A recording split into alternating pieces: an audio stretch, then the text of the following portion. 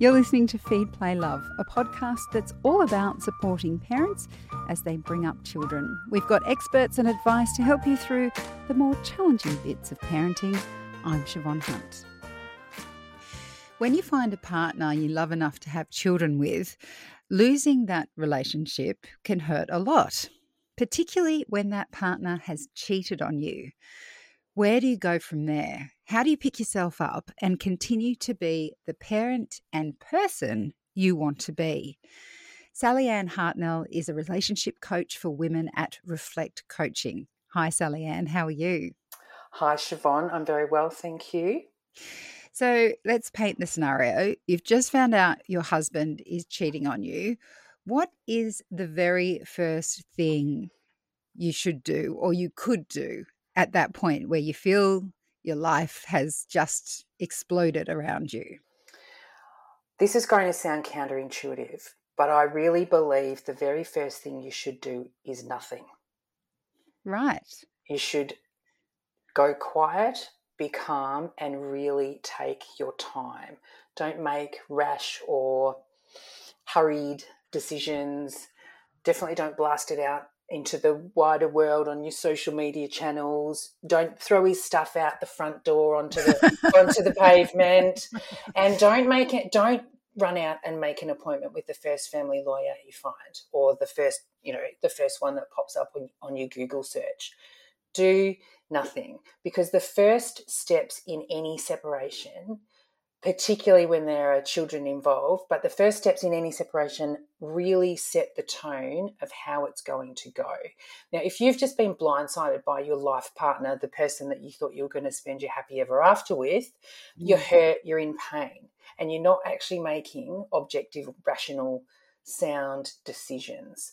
And so while he's already set the tone of the separation to some degree, you still have control in terms of how you respond. So the first thing I would suggest anyone does is just do nothing. Go quiet for a little bit, because meeting him with fire or anger, even if you might be feeling that, it won't help guide you through your next steps calmly, logically, rationally.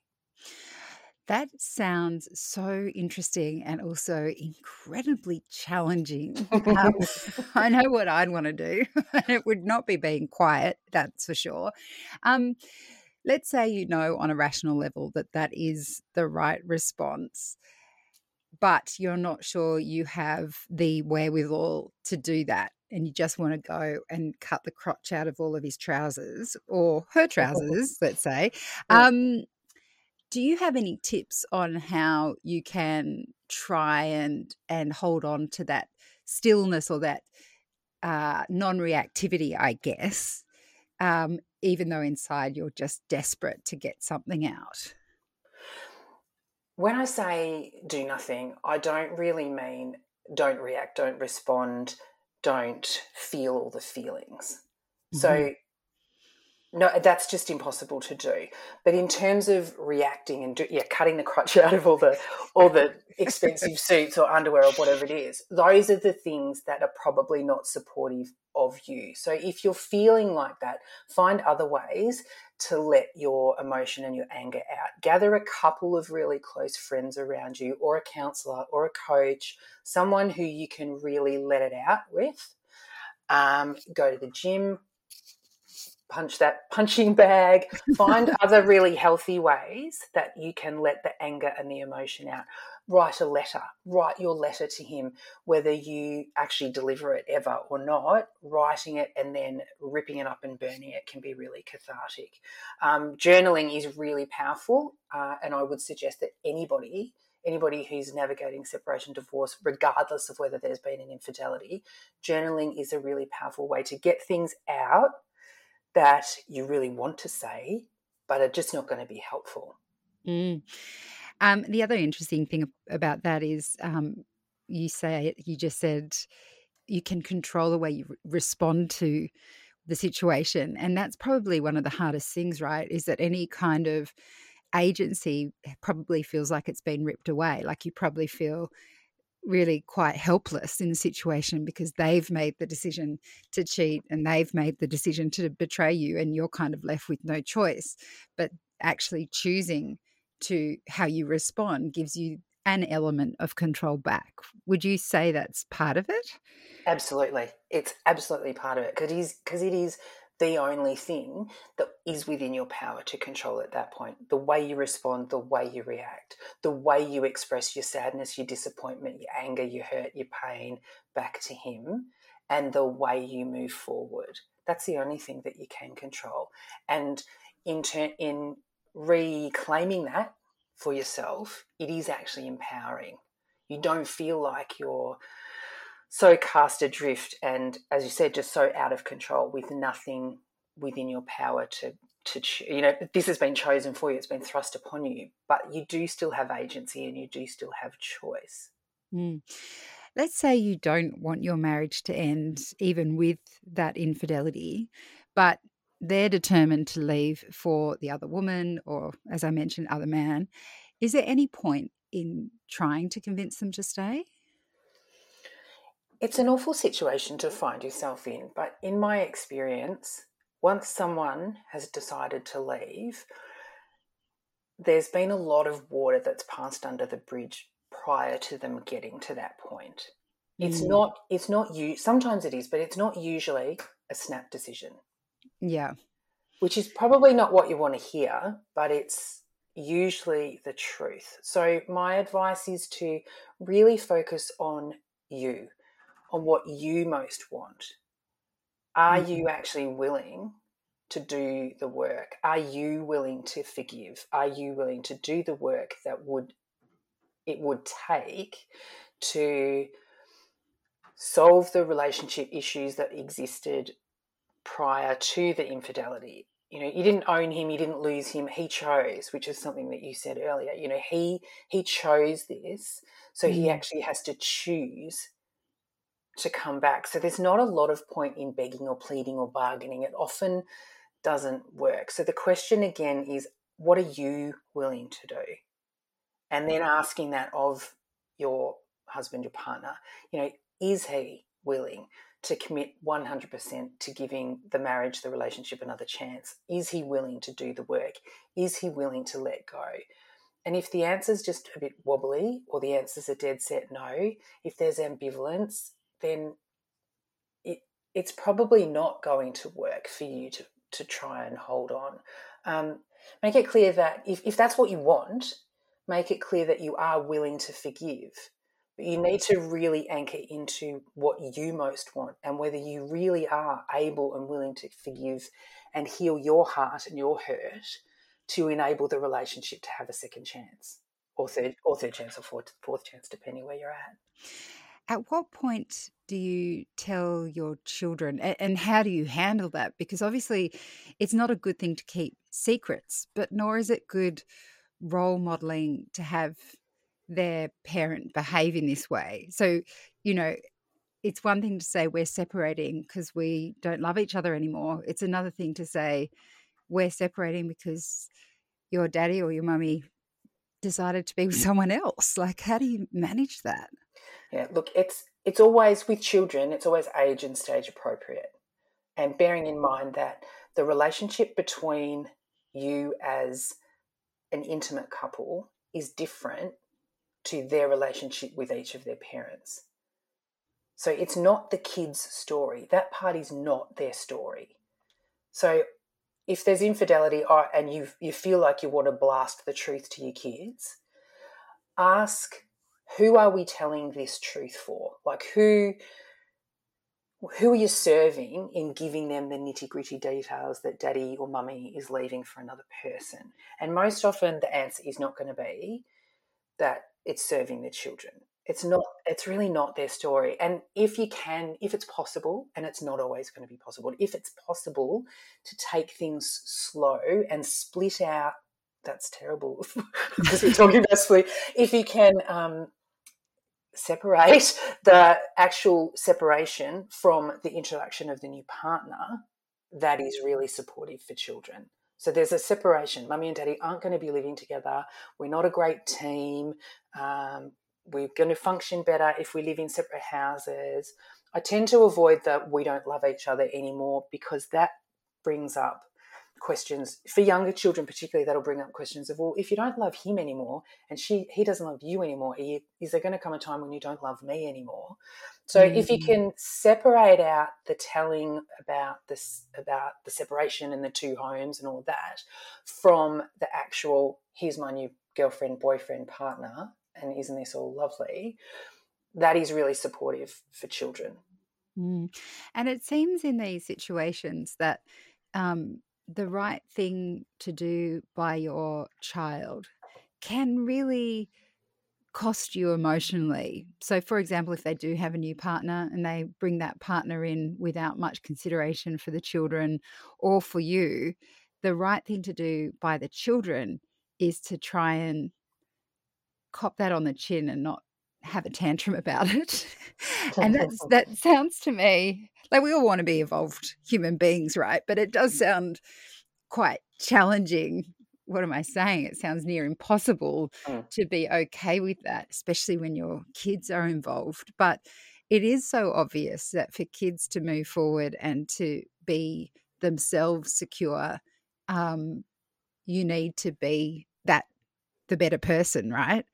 So when the betrayal cuts bone deep, as this can, and if that person continues, the other person, the other woman or the other man continues to be a part of your life, how do we soothe our own wounds so we can be the better person? Like, how do we can't just ignore it because it probably hurts too much.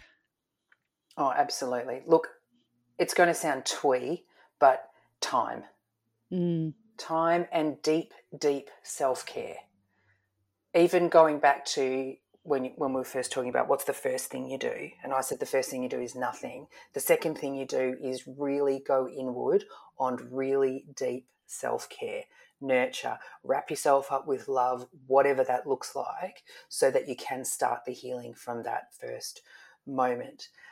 Yeah, there's no shortcut, you're going to, and it's not going to be a straight line journey. You've got grief, betrayal, upset, and then dealing with this other person, not only in the life of your ex-partner, but in the life of your children. And yes, as much as it sucks, you need, as best you can, to hold a space for the children to have a good, solid relationship with their dad or their mum, with their other parent. And if that involves another partner, then it's powerful to teach your kids to relate with grace and kindness and compassion. And they're going to learn by the way you do it. Even though you might want to stab everybody in the eye with a fork, it's a really powerful lesson. And I often talk to my clients about, what do you want your children to remember about this time, whether there's infidelity or whether there isn't infidelity? When you're separating, when you're reestablishing your lives as sole parents, new partners are coming in, what do you want them to remember? Do you want them to remember that you were just angry and fiery and yelling at each other and screaming at the new partner, and she wasn't allowed in the house, or she wasn't allowed in the driveway? Or do you want them to remember that you did the best you could? You were wobbly sometimes, but other times you were okay, and you showed them how to navigate your way through something really painful by being your best self. You mentioned that the second step after that experience of betrayal is to, do some really deep self-care. What does that look like on a practical level? Like, what are the things that if someone's sitting there right now, heartbroken, not knowing which way is up or down, what are those practical things, however simple or complicated they might be? Do you have any thoughts on that?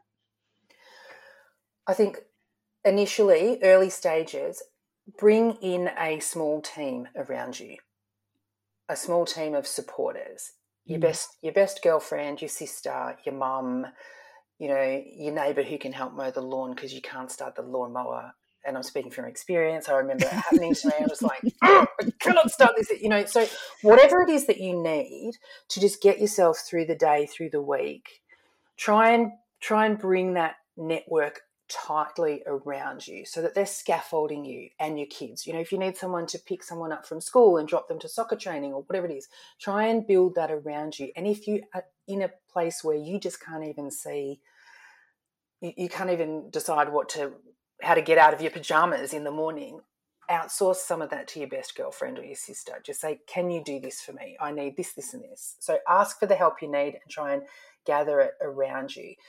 Deep self-care is, when I talk about deep self-care, it's really individual to each person, but it's a lot about healthy eating, not drinking too much, not using all the things to numb yourself all the time. Like, it's okay to sit in front of Netflix for 2 days on the couch if that's what you need, but not numbing everything all the time, allowing the feelings, but putting in place good healthy structures around you so that you can navigate them. Get a counsellor, get a coach, talk to your GP, find someone to offload it. If you need to send the kids away to grandma's for a few days just so you can scream and cry and kick the tree out the back, whatever it is, they don't really need to be witness to that. It can be pretty scary for young children to see their mum or their parent just falling apart a little bit. And let's face it, you're going to need to fall apart a little bit before you start to put the pieces back together. Journaling's really powerful, and also meditation, mindfulness, if it's something that works for you. When you're in the middle of a major trauma like this, trying to bring new things in that haven't been part of your self-care routine can be really challenging. So I encourage you to just keep it really simple. Healthy food, stick your bare feet on the grass, go for a walk in nature, sit out on the beach if that's your thing, whatever it is, go for a swim, have a long shower, long bath. Keep it really, really simple and just take the pressure off.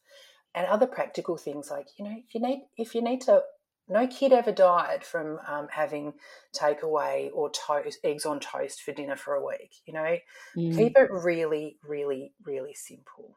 And maybe, I'm only projecting here because I imagine it might be something particularly women feel, is accepting that you've been dealt a really harsh blow, that it is unfair, that it's a big thing to happen, and that it's okay to feel vulnerable. Because I feel sometimes as women and as mothers, we just think, of course, we're heartbroken, but for some reason we should be able to cope with that.